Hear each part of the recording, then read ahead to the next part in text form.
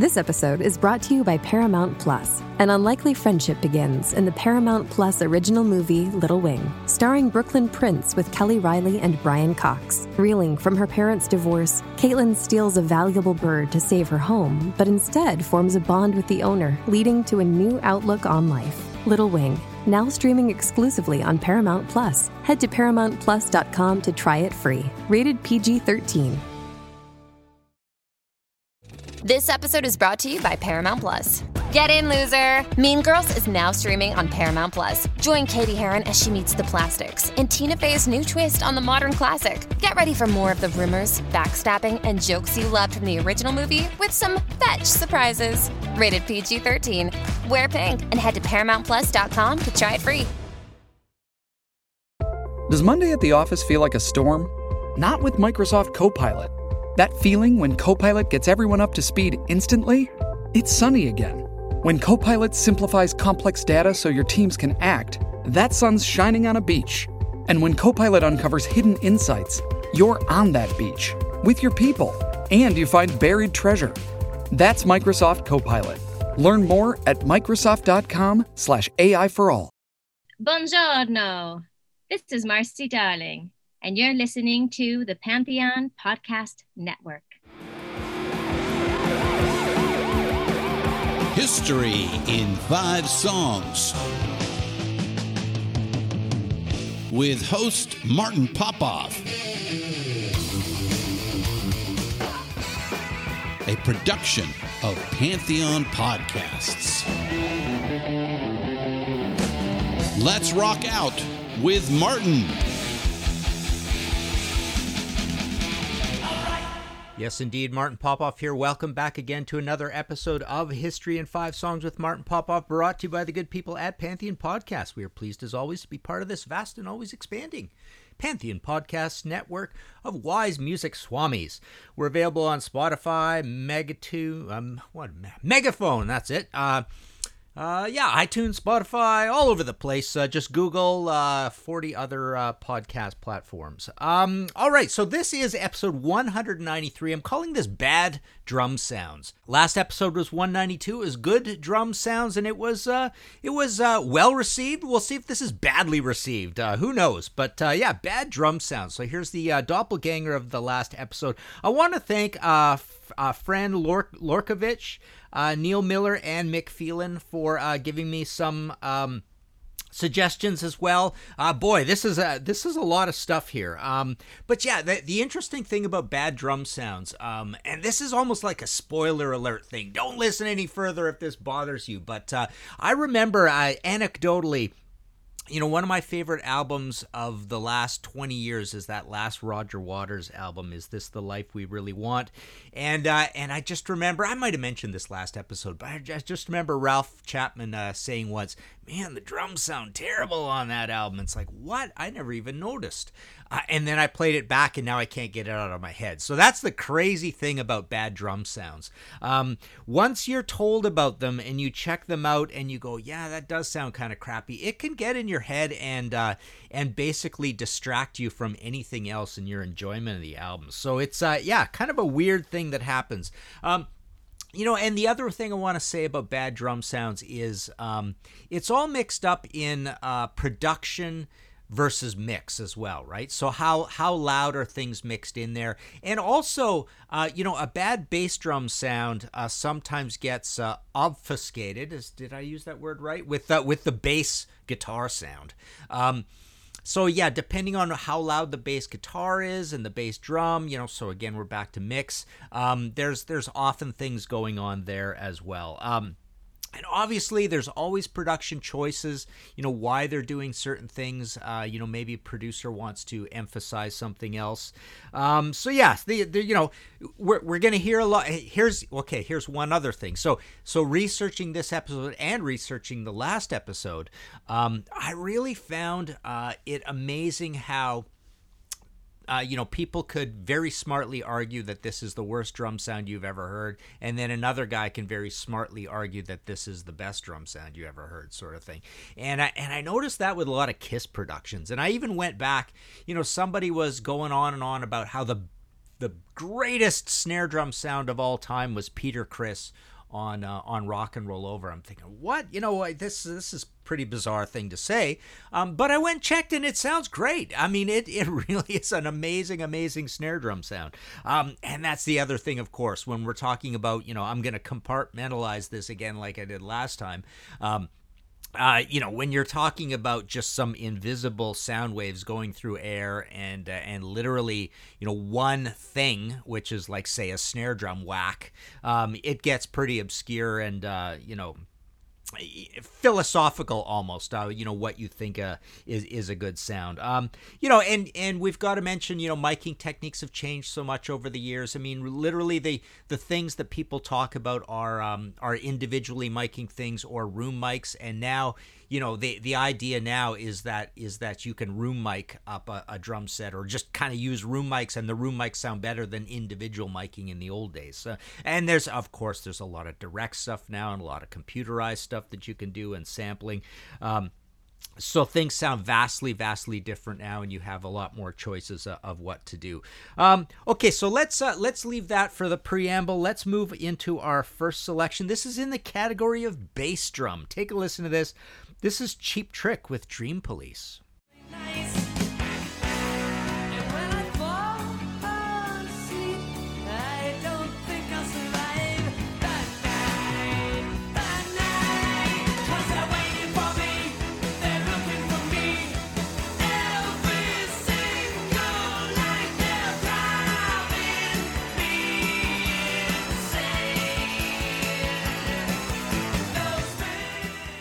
Okay, so that I did a Tom Werman episode, and I slagged Tom Werman, but Tom Werman had a lot of really cool productions as well. But the funny thing, and it's like in the 80s, there isn't really a Tom Werman sound, but there sort of seemed to be a Tom Werman sound in the 70s, and I really think he got a terrible bass drum sound. He also got a bad tom-tom sound and basically a bad everything sound on the Ted Nugent records. I don't think any of those Cheap Trick records that he did sound particularly great. Again, we went into this before where partly the idea is he really had a hankering for a mid-rangey sort of sound, like push everything into the mid frequencies, and and that sounded better on mentally and sonically challenged radios in your car radio, AM radio, FM radio, with all that outside car noise and all that. Try it one day, drive down the freeway and I noticed this as well. You can really test this in a noisy car. Say, put the windows down a tiny bit, maybe open the sunroof, whatever. But you really notice that albums that sound really great on a home stereo that have a lot of highs and a lot of lows, you lose all that in a noisy situation, and that's one of the reasons guys would record with a lot of mids. But I don't think Bun E. Carlos ever got a particularly good bass drum sound. I think he got a pretty lousy tom-tom song. I don't think there are a lot of highs on those records either. The one thing that sounds good, I think, is his snare drum. But yeah, bad bass drum sound there. A few other ones to mention are, Judas Priest Painkiller doesn't really have a great bass drum sound. It's a little, the snare sounds like a shotgun. It's a great snare sound, but the bass drums are kind of techy. And then famously, we think of the Metallica and Justice for All. Bass drums sound like very, very electro and very light. And of course, there's not a lot of bass guitar on there either, so that causes problems. A favorite of mine that's pretty obscure, Ram Jam, Portrait of the Artist as a Young Ram. I think of that as screechy and mid-rangey as an album in whole. It doesn't have a lot of bass drum. MSG, Built to Destroy. I think Mick might have pointed that one out, or maybe that was Fran. The Roger Waters again. Go play that album again. Unfortunately, if you love Roger Waters and you love that album, playing that again, it's like all the drums sound not great on that album. There's not much to them. The self-titled Dream Theater from 2013. So you can have modern albums by very smart music swami bands that you can have production choices that really don't particularly turn out as well. So so there's a little bit about bass drum. I mean, in a general sense, there are a lot of records that don't have a lot of bass, and then as soon as you don't have a lot of bass, you're either blaming it on the bass drum or the bass guitar kind of thing. All right, let's listen to our second selection here. This is Black Sabbath with Digital Bitch.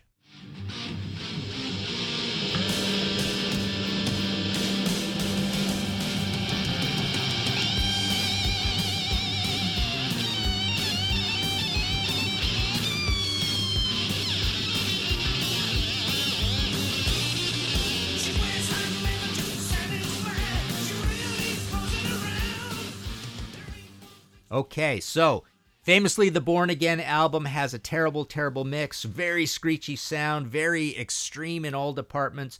But, I wanted to play this just to show that everything about the drums is extreme and harsh and hard to listen to. But cymbals, I wanted to put it in the cymbals department. This is our cymbals department where there's a weird kind of slapbacky, echoey melange, noisiness to them.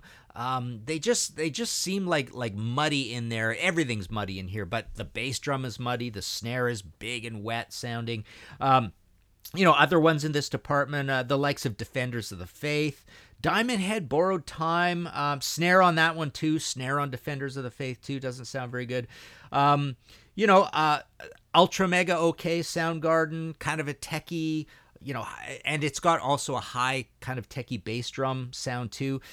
Gillan, I mentioned Mick Underwood in the last episode, and I just love what he does with snare, and I think that noisy, trashy snare fits in the Gillan sound, but they didn't get a very good sound with most of the frequencies there that they were doing at Kingsway Studios, and so I don't think he really gets a good cymbal sound either. Thin Lizzy, Thunder and Lightning. So when we complain about cymbal sounds, I think of go play Thunder and Lightning. What you complain about is the lack of highs, a lack of clarity, a muddiness. And when cymbals are muddy, they're screechy, right? They're kind of like hard on the ears, ear fatiguing sort of thing. And I think you get that on Thunder and Lightning. I mean, everything's harsh on that album. It's an album that's kind of halfways to Black Sabbath, Born Again. Mick Phelan writes, this is kind of interesting. I forgot about this one. Die by the Sword, Slayer. The cymbals are famously recorded separately, cymbal overdubs. And as a result, they sound disconnected, lack the finesse and fluidity to be found in the likes of South of Heaven, Harmless Crashes, and that instantly disappear. And I remember even Hell Awaits, come to think of it, had a really kind of boxy snare bass drum kind of collaboration between the two, right? So that's your cymbal department. Taking a break. This episode of History in 5 Songs with Martin Popoff is sponsored by BetterHelp. Without a healthy mind and being truly happy and at peace is hard. The good news is therapy works, but what is therapy exactly? It's whatever you want it to be. Maybe you're not feeling motivated right now and would like some tools to help, or maybe you're feeling insecure in relationships or at work, not dealing well with stress. Whatever you need, it's time to stop being ashamed of normal human struggles and start feeling better, because you deserve to be happy. And now you don't have to worry about finding an in-person therapist near you to help. BetterHelp is customized online therapy that offers video, phone, and even live chat sessions with your therapist, so you don't have to see anyone on camera if you don't want to. It's much more affordable than in-person therapy, and you can start communicating with your therapist in under 48 hours. Join the millions of people who are seeing what online therapy is really about. It's always a good time to invest in yourself, because you are your greatest asset. And special offer too, History in 5 Songs with Martin Popoff listeners, you can get 10% off your first month of professional therapy at betterhelp.com/5songs. That's betterhelp.com/5songs. Thanks again to BetterHelp for sponsoring this episode. Hey, Pantheon listeners, Christian Swain here. You caught me just finishing up some editing on Getting Real with John and Beth. I want to share my first experience with Factor Meals for you. I think you'll find this interesting, because I bet the same thing happens to you. I had just received my first shipment from Factor Meals the other day, and I was excited to try one of the prepared restaurant quality meals for myself. Anyway, I was working away and noticed it was very late, and it was my night to make dinner. I jumped up and headed to the kitchen, went to grab the ingredients for the dish I was going to make, and realized I was missing a prime ingredient. Well, I could make a run to the store, or I could make one of my new Factor meals. Actually, the choice was easy. I grabbed a cavatappi, an Italian-style pork ragu with garlic broccoli, heated the oven per instructions, and minutes later was enjoying a very delicious, nutritious, and dietitian-approved meal. It really was everything Factor meals said it would be. No prep, no mess meals. Factor meals are 100% ready to heat and eat. Take it from me and head to factormeals.com/Pantheon50 and use the code Pantheon50 to get 50% off. That's factormeals.com/Pantheon50 and use the code Pantheon50 to get 50% off. Hey, Pantheon listeners, Christian Swain again with something every podcast listener and music junkie needs to hear. As I'm sure you can guess, I listen to a lot of podcasts. I also listen to a lot of music, so having high-quality headphones and earbuds are absolutely critical to my day. Oh, and I have numerous pairs. In fact, I have a junk drawer of used devices that have bitten the dust, so I've tried them all. Recently, I was sent a pair of earbuds by Raycon, and the first thing I noticed was the cost. Looks like their products are about half the price of other premium brands. Okay, that's cool. And the reviews seem pretty stellar. Okay, checks that box. So I got my Raycon everyday earbuds. A nice packaging to open, and what I immediately noticed were the pack of ear tips for sizing. I'll tell you, I have small ear canals. I know, a flaw. So to see choices for the best fit, especially while exercising, oh yeah. And yes, they were immediately comfortable. Sound quality was great too. Plus, I have 3 EQ options that I love because I like more bass in my music and less in the podcasts. 8 hours of playtime for the battery is great as well. Surround sound, noise canceling, and awareness mode all included. I think I'm in business. And I just realized I've had them in all day. Like I said, super comfortable. Go to buyraycon.com/Pantheon today to get 20% off your Raycon order plus free shipping. That's right. You'll get 20% off and free shipping at buyraycon.com/Pantheon.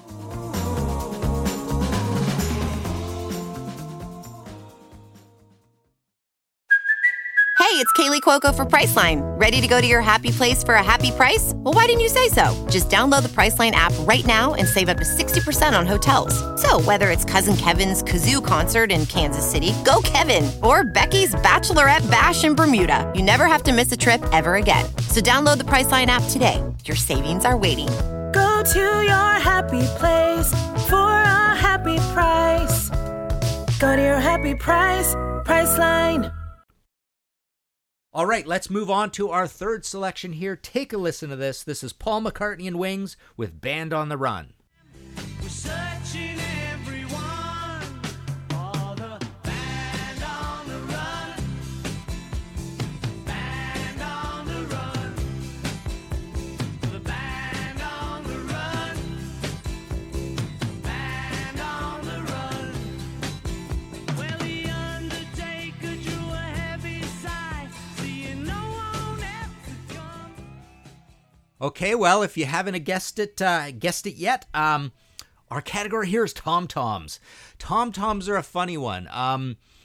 Usually, pretty much always, the complaints with tom-toms is that they sound dead and boxy, and you can really hear that here. Now, this was kind of a 70s thing. Paul McCartney and Wings is a really funny band. You hear this with the Eagles as well, and you hear it as a 70s sort of trope. People would say things like, taping wallets to tom-toms. People would say that you would tape, in the old days, you would tape things all over the place just to get rid of like squeaking and extra noises. So tom-toms got deader and deader sort of thing.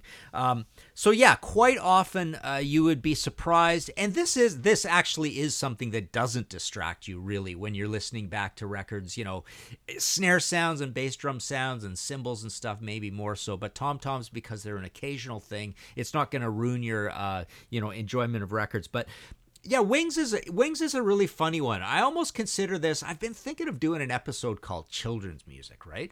And I almost put them in that category. You know, Tom Petty, like I said, Fleetwood Mac, ABBA certainly.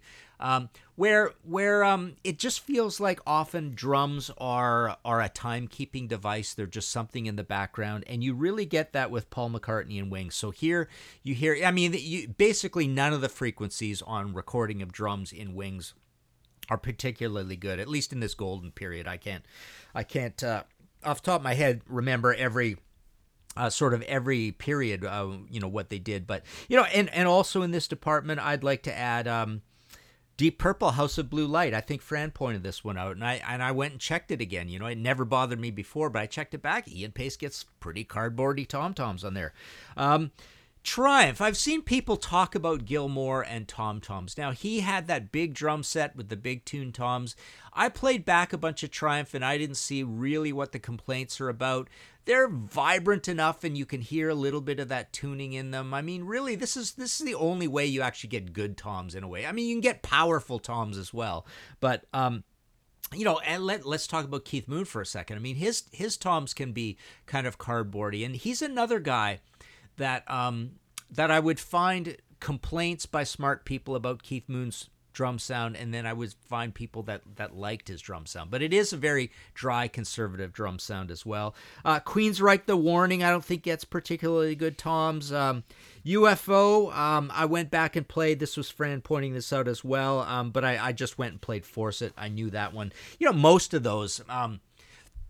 The Leo Lyons and the Ron Nevison albums did not get good drum sounds in general, and that's why that literally was enough to force me into the Paul Tonka Chapman era of being my favorite UFO albums. The production kind of knocks it down a little for me. Ron Nevison liked to try to get that big John Bonham sort of sound. Because he actually worked on that stuff earlier on as well. But I don't think he really does get it. It just comes out sort of noisy. Twisted Sister, Stay Hungry, not good tom sounds. I mean, that's a very harsh, complicated sound from Tom Werman in general. Snare is big and boomy on that. Bass drum's kind of harsh. Riot, Born in America, went and played that again to check it out, and yes, very bad tom sounds. Screechy snare and cymbals and bass as well. It's just a screechy recording. Angel on Earth as It Is in Heaven. It's funny, Joe Beck mentioned, I can't, next episode, Martin's going to mention he's going to rag on Eddie Kramer, right? So this is the famous Eddie Kramer album for Angel, and it's a very noisy, boomy, strange drum sound. But I realized I didn't want to complain about the snare sound. The bass drum sound, again, it's going for that, post Jimmy Page, Ron Nevison, boomy thing. But not really getting it, but it still sounds pretty good. But the toms are terrible. The toms sound pretty bad. Bad Motorfinger. Soundgarden gets cited a lot for toms and snare. REM gets cited a lot. Life's Rich Pageant. People really seem to complain about REM's drum sound in general. Murmur, I've seen described, I look at the Steve Hoffman forums and whatnot for some of this stuff sometimes. It was described as murky. Life's Rich Pageant was described as having a harsh snare sound. Scott Litt albums are quite bad in the drum department. Yeah, Genesis, this was an interesting one. So you know how I rated Abacab my favorite overall drum sound of all time. By the time you get to Genesis, all the charm has been leached out of the system, and you get just sort of rote 80s, bad tom-tom sounds and snare and everything. I think they kind of pooched it on that. Pleasure to Kill. I think this was Mick mentioning this. Tom's Rotary Tom Madness. He says Neil Peart makes it work, but it can detract from a timeless classic. It sounds like a loads of kids' toys being dropped down the stairs, clanky, clunky, too high in the mix. I wanted to mention as well. Fran mentioned this. I know this stuff, then I forget it, then I know it and forget it. The great sort of ploipy timbali like Bill Bruford tom-tom sound that I was discussing before was a rototom situation.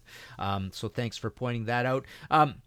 Mick also points out Dance with the Devil, Cozy Powell, toms and bass drum. It sounds dull. It sounds out of tune. There's no brightness, a uniformity in its dullness. Sure, Wipeout by the Safaris sounded like a Fisher-Price drum set, but there's sparkle and character. It doesn't help that the song sucks.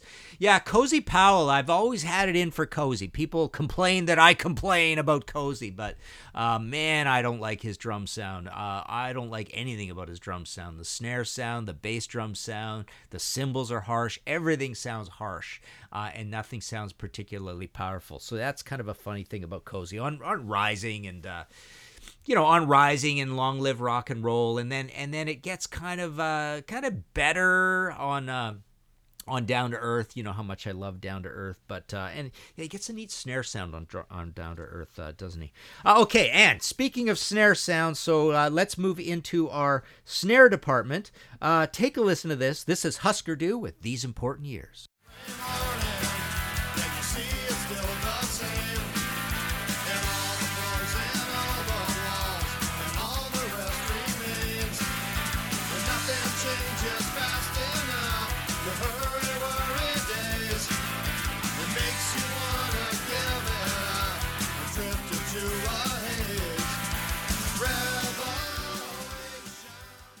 All right, I love my Husker Du. I play these guys all the time, but they are the clinician's case for bad snare sound. For some reason, they just love that buzz saw guitar sound, but they also loved having this really, really bright, high, mid-ranging, electro-sounding snare across almost all their albums. I went back and played New Day Rising as well. I played Candy Apple Grey to check this out.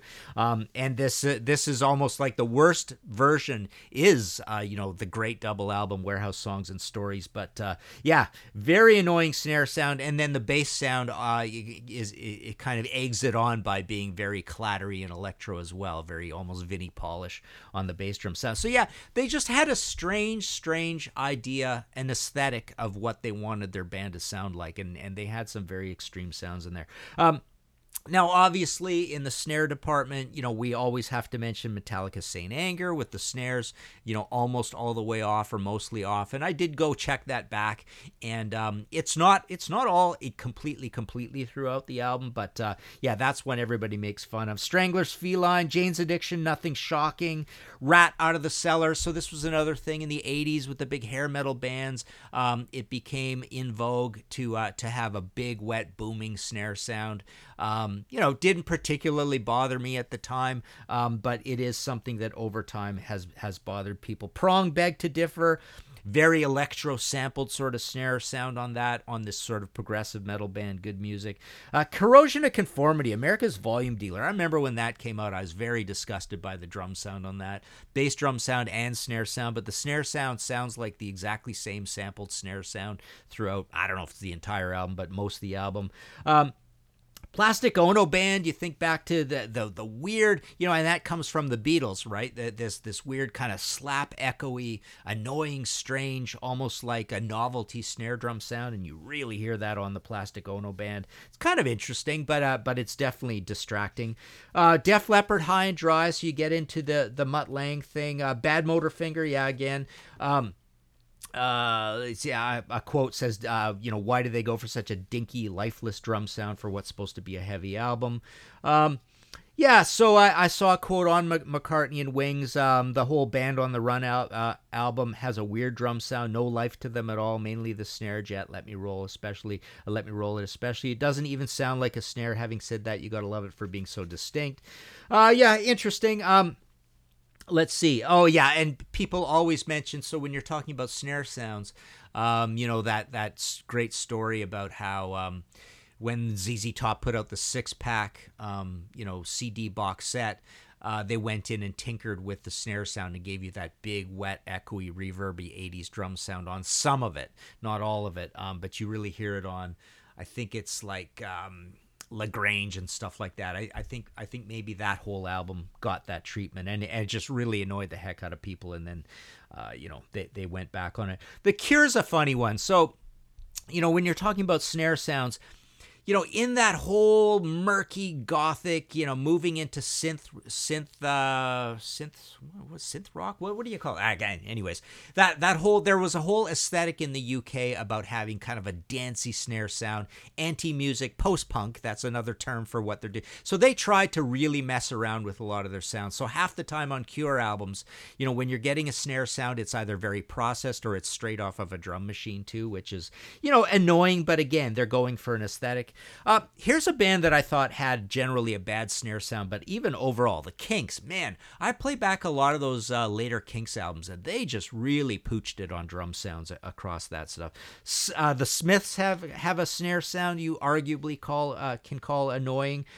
Grand Funk Survival, tinny, snappy snare sound. Born in the USA, worst, clearly not the worst, but as let's see. Oh yeah, Ziggy Stardust, definitely not a good snare sound. Jeff Lynne, so that he's a guy that gets sort of complained about a lot on those ELO albums. You get almost a snare sound that moves into a Mac snare sound, and a Mac snare sound, Queen, Billy Squier, Reinhold Mack, that can be quite annoying as well, but also it's kind of interesting that it exists. Stars Coliseum Rock is one I've always compared about.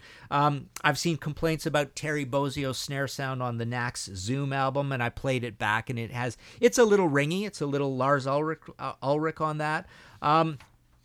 Yeah, Def Leppard Pyromania is kind of an interesting one. There was a quote from Mike Shipley who said, "There are no real drums on that album. The cymbals are played, but the bass drum, snare, and toms are all machine. We had all kinds of drums in there, and I sampled them into the Fairlight and detuned them. We'd sampled them at half speed, thinking that we'd get a better sound, because that's when Fairlight was at 8 bits. You had to get around that part of it. We sampled Ludwig, Black Beauty snares, and other snares, and all kinds of bass drums. We ended up with something that Mutt liked, that we could detune a little bit," and it goes on and on. So you can tell there's a lot of intention when you're trying to do, some innovative, strange 80s sort of drum sounds. I don't think the drum sound on Pyromania dates particularly well, but there you go. Okay, better move on. We've got the overall category here. Take a listen to this. This is King Diamond with Welcome Home.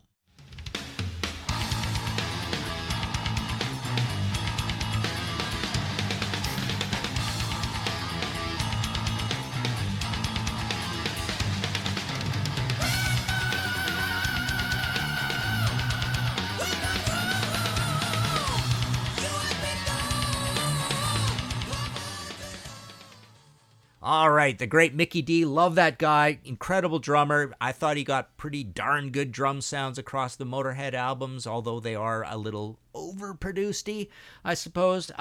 But yeah, you listen to this and it just sounds like every frequency is done innovatively, modern, but it sounds really bad, I think, overall. And King, honestly, on a few other albums, he didn't get a great sound either. Conspiracy, perhaps. But yeah, overall, in the overall department, I'd like to also cite Neil Smith. I don't think we got very good drum sounds off of the classic Alice Cooper albums, Boxy Toms, everything. Rush Power Windows, here's Rush being very innovative and cutting edge, and Neil being very enthusiastic about trying all this stuff out. But, tick off all the departments on that and hold your fire. Tick off bass drums, toms, cymbals, you name it, everything. Bass drum, it all doesn't sound very good. Ozzy Osbourne, The Ultimate Sin.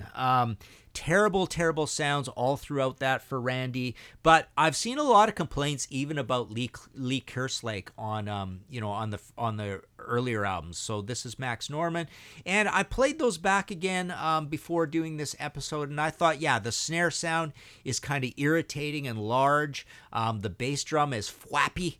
So I don't think it's very good, and the cymbals are harsh, the toms are boxy, so everything's kind of not sounding good there as well. And I've seen complaints of, Bark at the Moon's got its problems, and even No Rest for the Wicked's got its problems. So Ozzy didn't get the greatest drum sounds. Yes, Tormato. This is one I see complained about a lot. People complain about the overall production, but everything about it is very harsh there as well. Pretty much everything Prince did. Prince got very bad drum sounds, I thought. People have mentioned AC/DC, flick of the switch, but I love that album so much I can't hate on it. But it is a little underproduced. Fly on the Wall is not great either. People have mentioned most of the Bachman-Turner Overdrive records. I saw a quote that said, "It sounds like Robbie Bachman is whapping on couch cushions." So that's kind of interesting. Yeah, it didn't get a good sound. People complain a lot about Ginger Baker on Disraeli Gears and Wheels of Fire. I don't think he got a very good drum sound either on most of this stuff. Kind of an interesting bass drum sound, but the toms very boxy. So yeah, not a good sound there. Let's see, what else do we got here? Yeah, I think that's pretty much it. I just wanted to mention a few quick snappers here, though, as well. Neil Miller chimes in. So these I didn't go and categorize sort of thing. Yeah, I wanted to mention some good drum sound stuff, too, but we're kind of running out of time. But so Neil Miller mentions Dream Theater Images and Words, the triggered snare in particular. Follow-up Awake was a massive improvement in drum sound. He mentions Blow Up Your Video. Yeah, that has bad drum sounds. Alice Cooper Constrictor. So Alice Cooper had all sorts of problems, I think, with drum sounds and, chording and running after these 80s tropes, right? Asia Astra, clearly recorded inside a giant blimp hangar, says Neil. Marillion Script of a Jester's Tear. Rainbow Stranger in Us All. Yeah, that's a good one. I think that album is literally ruined by the production, and I really, the drum sound is so light on that. Boston Life, Love, and Hope. Yeah, Tom Schultz, recording Madman, but I think he can't see the forest for the trees, or however that goes, and there's a lot of electronic drums that are now starting to sound like electronic drums later in life. Speaking of electronic drums, Manic Street Preachers tried that sort of thing. Neil mentioned Symphony X, The Divine Wings of Tragedy, Opeth Orchid. Yeah, you get black metal, but black metal is an aesthetic, so you can get a lot of bad black metal drum sounds. Neil mentions Van Halen OU812, and, I tend to think most of these radical drum sounds you got out of Alex Van Halen, I love them all. I really, it is weird in all departments, but I think it's really neat, and obviously it's very distinct. Manowar Battle Hymns. Let's see, what else did Mick mention? I thought this was a funny mention because he goes into the percussion area, congas and whatnot on Queen, Days of Our Lives. Those are the days of our lives. Phil Collins, snare and bass later on.